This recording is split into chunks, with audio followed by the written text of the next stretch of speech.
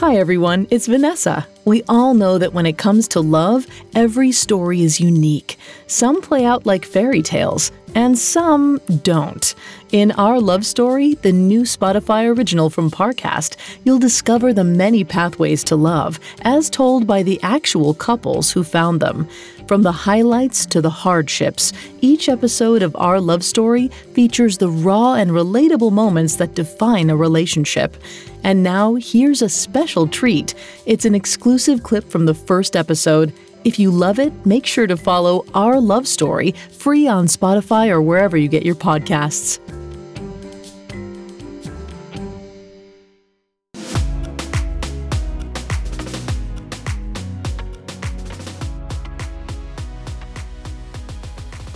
Hi, my name is Samantha Jax. I am 36. I am an actress and currently living in LA, but born and raised in Vegas. Hey there, I'm David Jax, and I was raised in New York. I now live in Los Angeles, where I'm a writer, and I'm 41. We have been married now for 5.5 years, known each other for 10. Sam and I have two daughters, a 4-year-old, well, soon to be 4-year-old named Brooklyn, and a 20-month-old named Dylan, who both look more like Shirley Temple than either of us. Sometimes Brooklyn looks a little like Gene Wilder because her hair is floppy and hilarious. And Dylan is just a little bowling ball, constantly hurting herself by diving all around our house, but also completely fearless. And we love them both. Welcome to Our Love Story, a Spotify original from Parcast. Every week, a real couple recounts how they met, how they fell in love, and the biggest moments of their relationship. Now, let's hear their love story.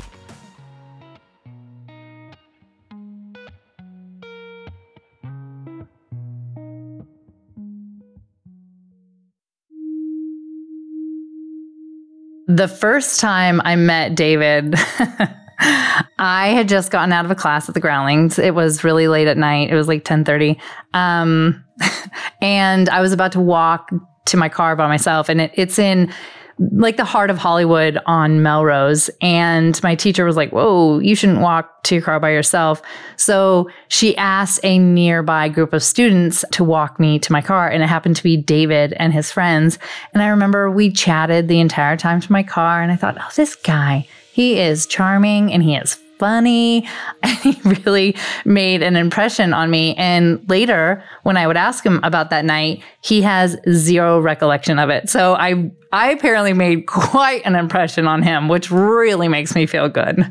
So I do not remember that story that Sam just told, and I would have remembered it because I remember faces, and I definitely would have remembered hers. My first time, I thought that I met Sam. She was on stage and we were going to see a show and everyone was talking, oh, the Sam girl is so funny. And I'm very competitive, as is she. So I was like, whatever, she's not that funny, but she was. And I remember just seeing her kind of flop around stage like a Muppet, and it made me laugh. And then we asked her to do a show with us in our improv group. And she just hit it off with all of us, but I think especially me. And yeah, that's how I remember meeting her. And that's how one could hope to be described on their first memory, as a Muppet flopping around. I mean, that's when you know. To be fair, I do love the Muppets. So. Okay, well, then I guess that's good. But I think the reason David quickly became my best friend out here in Los Angeles is he just had... it's weird saying like he's the male version of me, but it really don't make a face like that. But we had such a similar style with comedy, and I knew if I would say something, it would set him up and he would go exactly where I was thinking. And it was so easy with him. And we soon started like filming things together, or just saying like, oh yeah, let's hang out to do this. We would go to lunch all the time or go on walks. And these were, strictly friends. My, at the time, husband knew him and he would come out to lunch with us as well. But it was just so easy. And also just seeing somebody who could make me laugh like that, I was just like drawn. He was very magnetic. I was just drawn to him. Yeah, we're very similar in many ways. Sense of humor and competitive. So we used to play basketball. I used to crush her. Oh yeah, it was not good. She may have been a little bit more physical than she should have been. On the basketball court, the only thing that ever happened that was a little untoward, one time after a show or a rehearsal or something, everyone like fell asleep on my floor. We were just exhausted, and she may have held my hand, and I was like, that's when I realized that and at that point she was also separated. But at that point, I think even I was like, oh, this is more than just friendship. Our first date is interesting because it wasn't even set up like a date. We were still friends at the time, and I was in the Sunday company at the Groundlings, and we had a big opening night, and there's a big party afterwards. And after, it was like 2 a.m, and he said, hey, can you hang out? Do you want to talk? And I was like, sure. And it wasn't weird because, again, this is the person that, I had been texting him all night telling him how great the show had gone and how excited I was. And so I met him at his apartment, and I was all dressed up from the party, and I was wearing these big heels, and he wanted to go take a walk at the park right across from his apartment, which was Pan Pacific Park. And so he gave me these old slippers that his dad had given him. I think they're size 12 or something. So I am wearing these clown shoes, and we go over to the park, and I'm literally flump, flump, flump, flump, following him along the walking trail. And we, talk a little bit about the show and what's going on. And then we're just quiet walking. And after a while, he said, don't you? And I was like, what? No, what?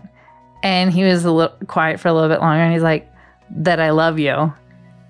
And it was the last thing that I was expecting him to say. There was no oh, this is gonna happen, nothing. And we just kept walking. And I was quiet for a while, and I was really thinking about it, wait. And so the first thing I said back was, I think I love you too, because it was just dawning on me. And so we strolled a little bit longer, and then we happened upon a bench, and we sat there. And at this point, it's 3 or 4 a.m. because we've been walking and talking. And I just nuzzled into him, and he put his arm around me, and I had my legs draped across his lap with my clown shoes just dangling off. And we just sat, and it was so funny to us. We're like, oh my God, what is happening? We are best friends, and now here we are just dropping the I love you. And it felt so natural, and there was no weirdness because this person knew me better than anyone else in my life.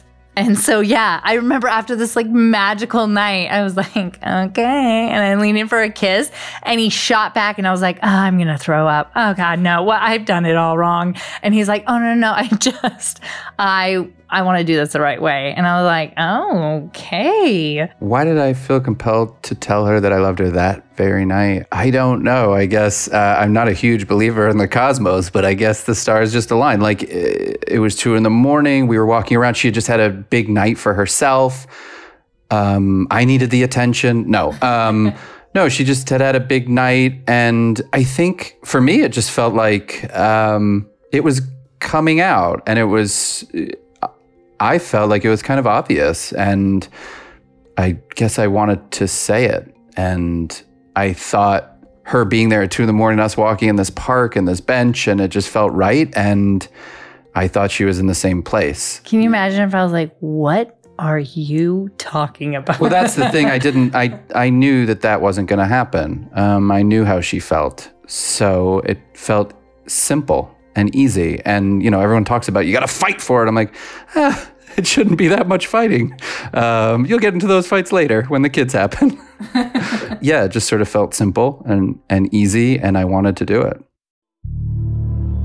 I hope you enjoyed this exclusive clip. To finish this episode and hear more, follow Our Love Story free on Spotify or wherever you get your podcasts.